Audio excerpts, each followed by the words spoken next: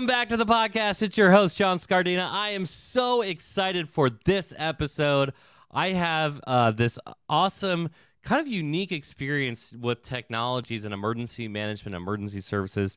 I've seen what they can do. I've been on this kick for a little while. Last week, I think it was, or 2 weeks ago, we had Zach Borscht on here talking about OpenAI and what artificial intelligence can do. Zach and I both love tech, and so I have a cool opportunity to talk about another kind of tech with a big T, I think is what the Director of Safety Act from DHS would call it, where we get to talk about drones and this really unique opportunity to talk to people in the hole with a BRINC ball from BRINC Drones. It's really cool stuff. And so today I'm going to be talking to the CEO of BRINC. His name is Blake Resnick. Blake, welcome to the show. Thank you very much for having me. So we were just chatting right before this, and you were going through all the different incidents that BRINC drones, like really national or international news level kind of incidents that BRINC has been involved with, just to like help our audience understand that you're a company that is essentially the real deal, doing the real stuff.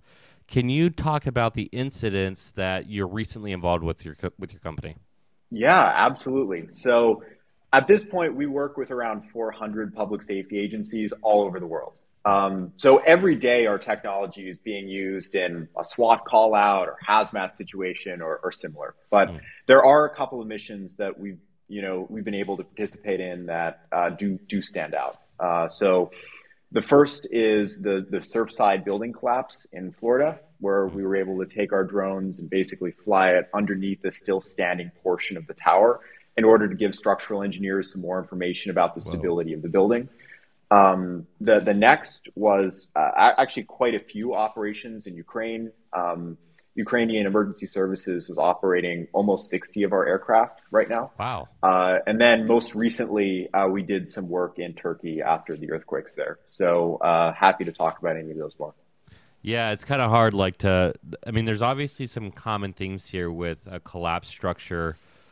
You know, one of the things that I found with USAR and collapsed structures is honestly because of the pancaking nature, it's really hard to get into signals and like to navigate that.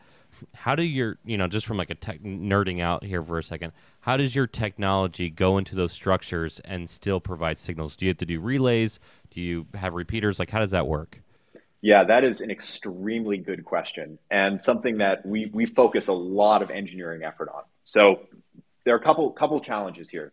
First of all, in almost all of these cases, you don't have GPS under 10, 20, potentially more than that feet of collapsed concrete, which is a major problem because basically every drone in the world predominantly relies on GPS for navigation, figuring out where it is in the world, and even keeping the drone stable as it's trying to hover. So that's a major impediment, not being able to use that system. The next major problem is it's frequently dark. In most cases, there isn't a lot of light in these collapsed structures. So trying to use conventional cameras for localization and navigation also becomes really challenging. So what we've had to do is build up a system that can be robust in these conditions. And the way we've done that is utilizing a LiDAR sensor, a VIO kind of AI ML powered tracking camera, and then a really unique high powered night vision illuminator. So as we're flying around, the drone is basically drawing infrared laser patterns all over the walls or surfaces nearby. It's measuring the time of flight of those lasers from when they're fired out of the LiDAR to when they hit against something, bounce back into the drone. And then it's generating full point clouds. So we're taking that information. Then we have this camera system with, again, like a very high powered illuminator that is taking pictures of a frame. It's using AI and ML to pick out tracking points. And then it's using conventional computer vision to track those point to point. Then all of that is also being fused, with an IMU. And that's basically teaching the drone where it is. So that's really hard and complex, something we've had to spend a lot of effort on. And then to address kind of the second part of this, which you mentioned, is all that concrete loves to eat signals too. So it eats GPS signal, but it also eats cellular signal, and it eats command and control and video signals. So a couple of ways you can deal with this. Number one, you can just use kind of lower frequency comms like that. That certainly helps, like longer wavelengths of RF energy that you're transmitting. That'll help get through more material. But we've implemented a pretty unique industry first feature on Lemur 2, which is drones themselves basically act as signal repeaters and can generate large mesh networks between drones, our handheld controllers, and even body-worn radios. Real quick, we're going to pause for this week's Disaster Tough endorsements. How do you spell Doberman Emergency Management? EOP, OEP, HVA, HMP, Thyra, TTX, Drone, PDA. Whenever you need an expert, Doberman Emergency Management field experts are there for support. Contact an expert at DobermanEMG.com today. The L3 Harris Extreme 400p radio solves problems and is specifically designed for emergency services. How do we know? We field tested it with medical, urban search and rescue, and collapse and confined structures. This radio is amazingly tough. Check out the L3 Harris Extreme 400p radio at L3Harris.com right now. Okay, let's jump back in. So with our new drone, if you're dealing with a collapsed structure, you can take off aircraft one, fly that maybe a third into the structure until you start losing a little bit of comms, land it, use that as a signal repeater, take off another drone, and then clear the rest of the thing. That's awesome. No one else has done that before. And it's also pretty challenging, but we were able to pull it off, and it works really well in these types of conditions. That's so cool. There's, and admittedly, to my audience, everybody knows this because they've heard it every week, but L3 Harris is a big sponsor of ours. But they were also at Surfside, and they go out to all the USAR training with us.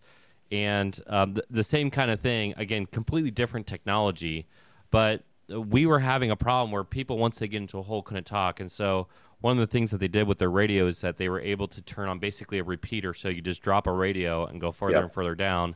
The reason why I asked about, I honestly, I gave you a softball because I saw in this video the mesh network capability where you had one drone. I mean, it was an advertisement drone video, but you had one drone up in the sky, and then you're able to add additional drones for longer range and capability.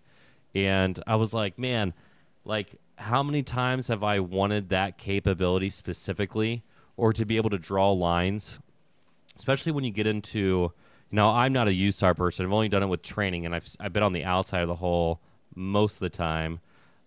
One time I was like laying on pig guts for like 3 hours to the whole other thing. But, does not sound like a good time. No, you know what? It was like the time of my life, funny enough. But we went in there, and to have that situational awareness, that capability from an engineering standpoint, I think Joe Hernandez, he's like a USAR legend, Oklahoma City bombing, 9/11 Twin Towers.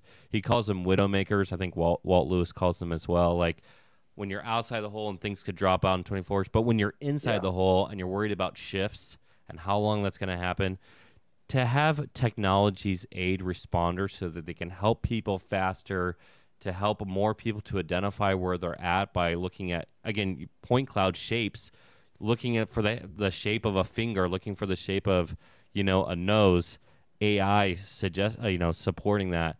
Phenomenal capability there. And the funny thing is we keep crossing paths with these different disasters. Kind of my crew because of that. And by inadvertently, just shows how small the world is. And yet, emerging technologies, we have like these two cultures. You have like the culture probably of like you and I and Zach, where we're like all technology, all in, let's go. We know what it can do to save people's lives.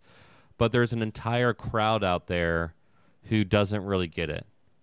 And your backstory with, the Las Vegas shooting and the reason kind of why you kicked this whole thing off just shows the need for that. So for the sake of the audience and really myself, can you talk to the audience who pushes back on adding new technologies and kind of like your values of why you started this in the first place? Sorry, it's kind of a multi-question thing, but... Yeah, no, absolutely. I'm happy to tell the story, and I think that that kind of leads into this. So, I've been working on drone technology my whole life, but I've worked on other things. I've worked on cars and other types of technology. I was working on a few different drone projects, and then the October 1 shooting happened in my hometown. So I was born in Nashville, but I grew up from when I was 6 months old in Las Vegas. My best friend was on the Strip when the shooting happened. He called me when it first started. I knew a lot of people that were directly or indirectly affected, and it just got me thinking that like maybe there's a place for modern technology in the hands of first responders to deal with these types of events. So this was kind of circulating in my brain for a while. Eventually, I decided I wanted to talk to someone about this. So I looked up the number of Las Vegas' SWAT team online, and I called and surprisingly got through. I was 18 or something at the time. The SWAT commander of Vegas Metro eventually did talk to me. I told him a little bit about my background, some of my thoughts. He agreed to have coffee. And over that initial meeting, we talked a lot about what happened during October 1. I don't know how familiar you are with the event, but very familiar. Yeah. Unfortunately. Yeah. So, but the audience might not be. So yeah, go into it. Yeah. It took first responders an hour and 5 minutes to make entry into the room where the gunman was firing from. And a big reason why that happened was their 911 lines were flooded with calls saying there's an active shooter here, there's an active shooter there, because plainclothes police and security took out their service weapons when they started hearing gunshots. And then a couple of minutes after the shooting started, you had people that were injured or were near people that were injured. They had blood on their clothes.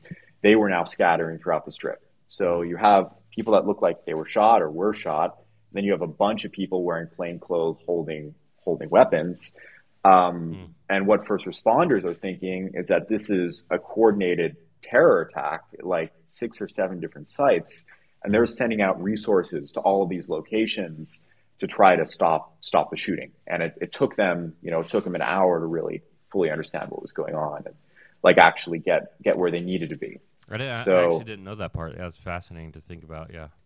So that was like one learning from that coffee. Another learning was, so the gunman obviously had like a stash of weapons at the window where he was shooting everyone, but he also had like a baby monitor camera pointed outside of his door in the Mandalay Bay. And then he had another weapons cache there ready to go.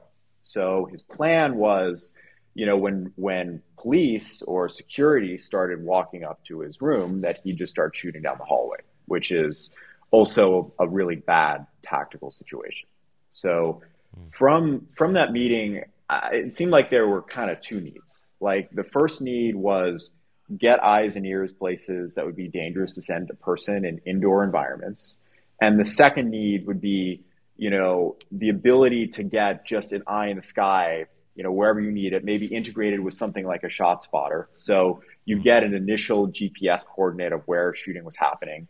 Then if you could get a drone there in, a minute or less, you'd be able to give first responders all that situational awareness. So, they would have known within a minute that this is a lone gunman, halfway up the Mandalay Bay shooting into the Route 91 Harvest Festival, as opposed to, getting all these conflicting reports and having to kind of manually sort through what's actually going on.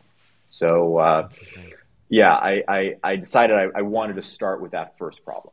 So, yeah. No, please. I mean, I'm just... Gosh, I have about 500 questions I want to ask based off of that, but your drone specifically covers that need already. You have breaching capability. You have the turtle mode, which I loved that you call it turtle mode. Yeah. For those who don't know, when the drone gets knocked down for whatever reason, the drone essentially can flip over on the ground and relaunch. You have the eye in the sky capability with the... Gosh, this sounds like an infomercial. I'm really trying not to sell your company, but I'm kind of a fan already. And honestly, for the audience sake, he didn't pay me or anything. I'm just hyper curious about this stuff. But like, you've already addressed several of those capabilities. I think the big question is like, now what? Because that's how your use case started with October 1 shooting, and now you're getting into collapse structure. Are you looking to expand into multiple kind of drones because you have now the BRINC ball, or are you looking to essentially create like the one drone to rule them all? The Sauron drone. You can take that name to the bank. What's the game plan? Just out of curiosity. I mean, our long-term vision is to make the police helicopter obsolete and Mm, bring global 911 response times to seconds. And wow. the way we want to do that is by putting a drone in a nest on top of every police and fire station, integrating that with 911 call taking systems, integrating it with ShotSpotter, integrating it with Amber Alert systems. Mm, So if you pick up the phone and call 911, you can get a response in less than a minute. And then use that technology to, deliver Narcan, deliver AEDs, deliver EpiPens in seconds, people calling in with medical emergencies. yeah. Use it to give, police officers information about what they're about to enter before they even arrive on scene. Tell them Mm, what that person is holding is a BB gun instead of a Glock, so they understand that maybe their lives aren't in danger when they're first pulling up. mm. Give firefighters like aerial live thermal imaging views of structure fires before the engines arrive. Like this is really kind of what we want to build. And Interesting. looping it all back to October 1, something like this with a ShotSpotter integration. I really think that would have helped first responders understand what was going on a lot faster than what happened, and that would have saved more lives. So that's Yeah. really what we're focused on building. Man, this is gonna be so selfish. I work a lot with universities and school systems, school districts. I just got back from the University of California, Irvine, where we did a physical security review, and part of the reason why we were called out is because of a murder suicide that was on national news in December of last year, and trying to learn more about the campus, but it applies to every campus. I can only imagine a campus police having it on one of their Yeah, towers and just launching it. Again, this is not where this conversation was going to go, but I'm totally nerding out on here for a second. My biggest holdup is probably not the right word for it. My biggest hurdle I see with drones is how long drones can stay in the air. yeah, I sure. know of like nanotechnology that they're working on batteries outside of like your specific product alone, because people are like, dude, shut up with the infomercial. Um, but like, it is pretty cool stuff. Like, what's the long term goal here? Because either you do more Yeah. weight with a bigger battery, or you have to redesign the battery, Hmm. or you have to tether the battery, right? Right. What's Yes. the what's the holdup? Why does everybody under the sun make their drone like 30 minutes or under for flying? I would love to Yeah. fly it for like 5 hours. So, yeah, it's a physics problem. Hmm. So basically, the larger you make drone propellers, the more you increase drone propeller diameter. In general, the more efficient those props get. So Oh, inherently, larger drones, bigger props, those will be able to fly for longer. Battery technology is also improving at like a couple percent a year, but it's not wildly impressive. Like modern lithium ion batteries are pretty good and are unlikely to improve by a really significant amount in the short term future. What I hmm. will say though is if the vision I articulated does come to pass, you have a drone on top of every police and fire station. All of these dynamics change because Hmm. let's say you have a major incident somewhere in a city. Immediately you have the first drone show up and start providing that situational awareness. Hmm. When that drone's battery starts getting low, you can just pull another drone from somewhere else in the city. Just grab one from a nearby police or fire station. Hmm. That'll replace drone number one. It'll go back, get its battery swapped out. That one can stay there for another 45 minutes, and then you can just swap them out again. So what's cool Hmm. about a system like this is you can get an eye in the sky over a critical incident for weeks, for months, if you Hmm. wanted to. Just Um, rinse and repeat. Yeah, yeah, that's fascinating. We were looking at the same kind of concept. This is going to get sharing the secret sauce a little bit as well, but we were looking at MCI kits, mass casualty incident kits, and the problem is I just went to an MLS game and I met with the head of security there, and I felt like, speaking of turtle, I felt like I saw a giant turtle because the guy had this massive NCI kit and they had mhm, one. It's like yeah, it'd be better to be lightweight and to be able to hit a lot of people at the same time in yeah, support instead of just the one that's stationary. So, from that kind of concept of like this mesh system or like a web like system, pretty fascinating to think about how even like using Q theory, like R code, like how that can integrate with response times. But okay, so let's go back to like this original problem set though of like you've identified a need, you identified the way to overcome it. Thank goodness for a fire chief or a police chief that took the time to talk to an 18-year-old. It takes some humility to be able to do that, and good on you for taking that moment and then running with it. Again, I have to deal with a half of my community that is like the geriatric ward. I don't know if I can say that or not, but either they love technology or they run every single time there's a new technology. How do you overcome that issue? Yeah, I mean, there were people very skeptical of taking a drone and flying it indoors during a SWAT call out. Hmm. I would say the majority of the team. Um, Interesting. and really, what it took was just demonstrated success on missions. You know, us taking the drone off, flying up to a structure, successfully breaking out a window, flying inside, flying around, finding a suspect that maybe the team didn't know was there, landing the drone, using it like a flying speakerphone, putting on, you know, a crisis negotiator to try to de-escalate, and Hmm. then that happening. You know, and when something like that happens, it's just undeniable that this Hmm. thing is providing value. And now you don't have to risk anyone's life, right? The Yes. SWAT team didn't have to stack up and enter the structure and potentially, you know, potentially trigger a gunfight. Um, Hmm. just this little drone went in, and if it gets destroyed, you know, no big deal. It's just it's just a huge win from a safety standpoint and everything else, and it made the technology undeniable. So that's what it took for me for that first deployment. Yeah. So you have some, let's say, big people in your corner, some big names in your corner. I had Chief Funkhauser on here from Indiana, who's all about drones, and they're basically changing the model in Indiana for all first responders to have drones. And one of their use cases is that they had an armed suspect that the police called out Chief Funkhauser, he's a firefighter, and said, "Hey, he ran into a cornfield. We don't know where he's at." And the guy was actively evading the police, and obviously was very dangerous. And he shared the story on the podcast where he put the drone up in the sky, and they saw him immediately see the drone and drop the weapon. Didn't even want to do it. Once Yeah, he saw that Big Brother could see him, didn't want to deal with that anymore. So you're talking about immediate life saving there. I'm talking about potential booby traps and helping out with that.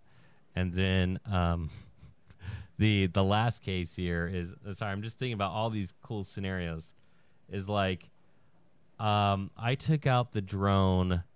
Gosh, what was it? To Rattlesnake Bar in Sacramento with the team on an event, and I had a team lead who was adamantly against it, and yeah. I didn't find anybody on the team more fascinated with drones than him. Funny enough, so as Hmm. soon as he saw the drone, he saw he could play with it. You know, it was a safe Yeah. environment, and all of a sudden you get the wins. I think it takes a lot of guts to use new technologies because you get all the naysayers.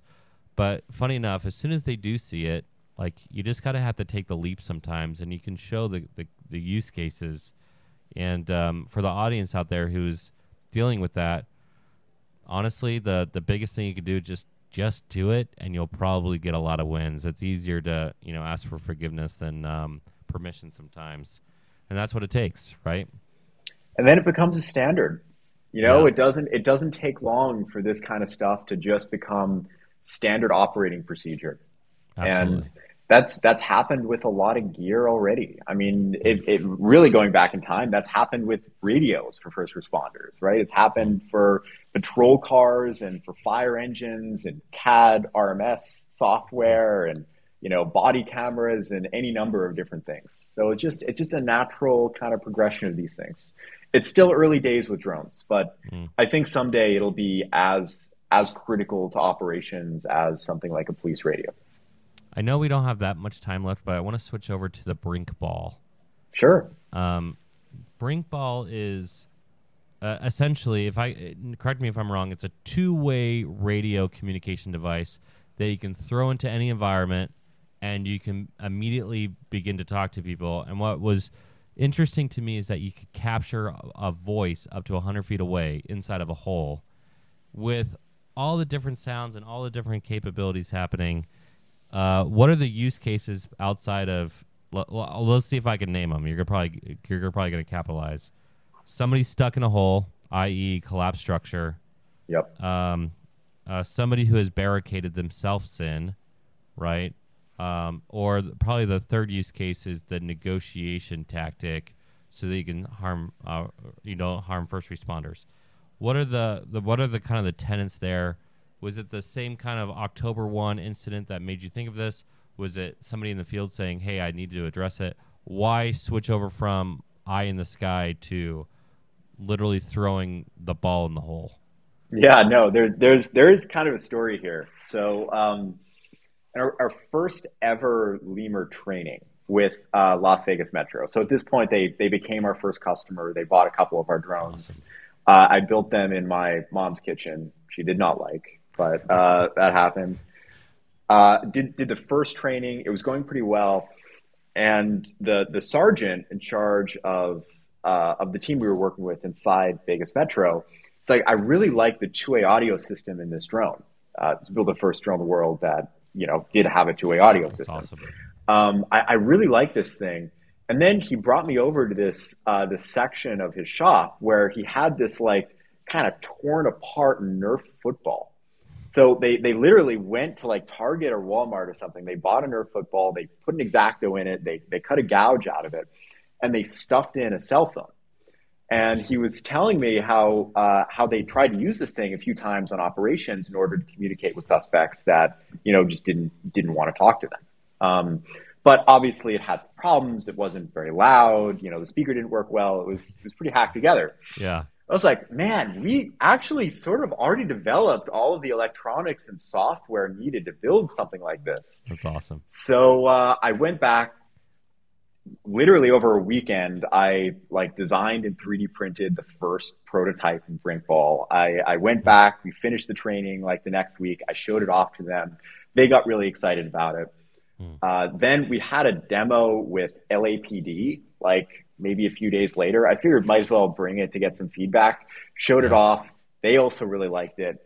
But we kind of forgot about it, working mostly on the drone.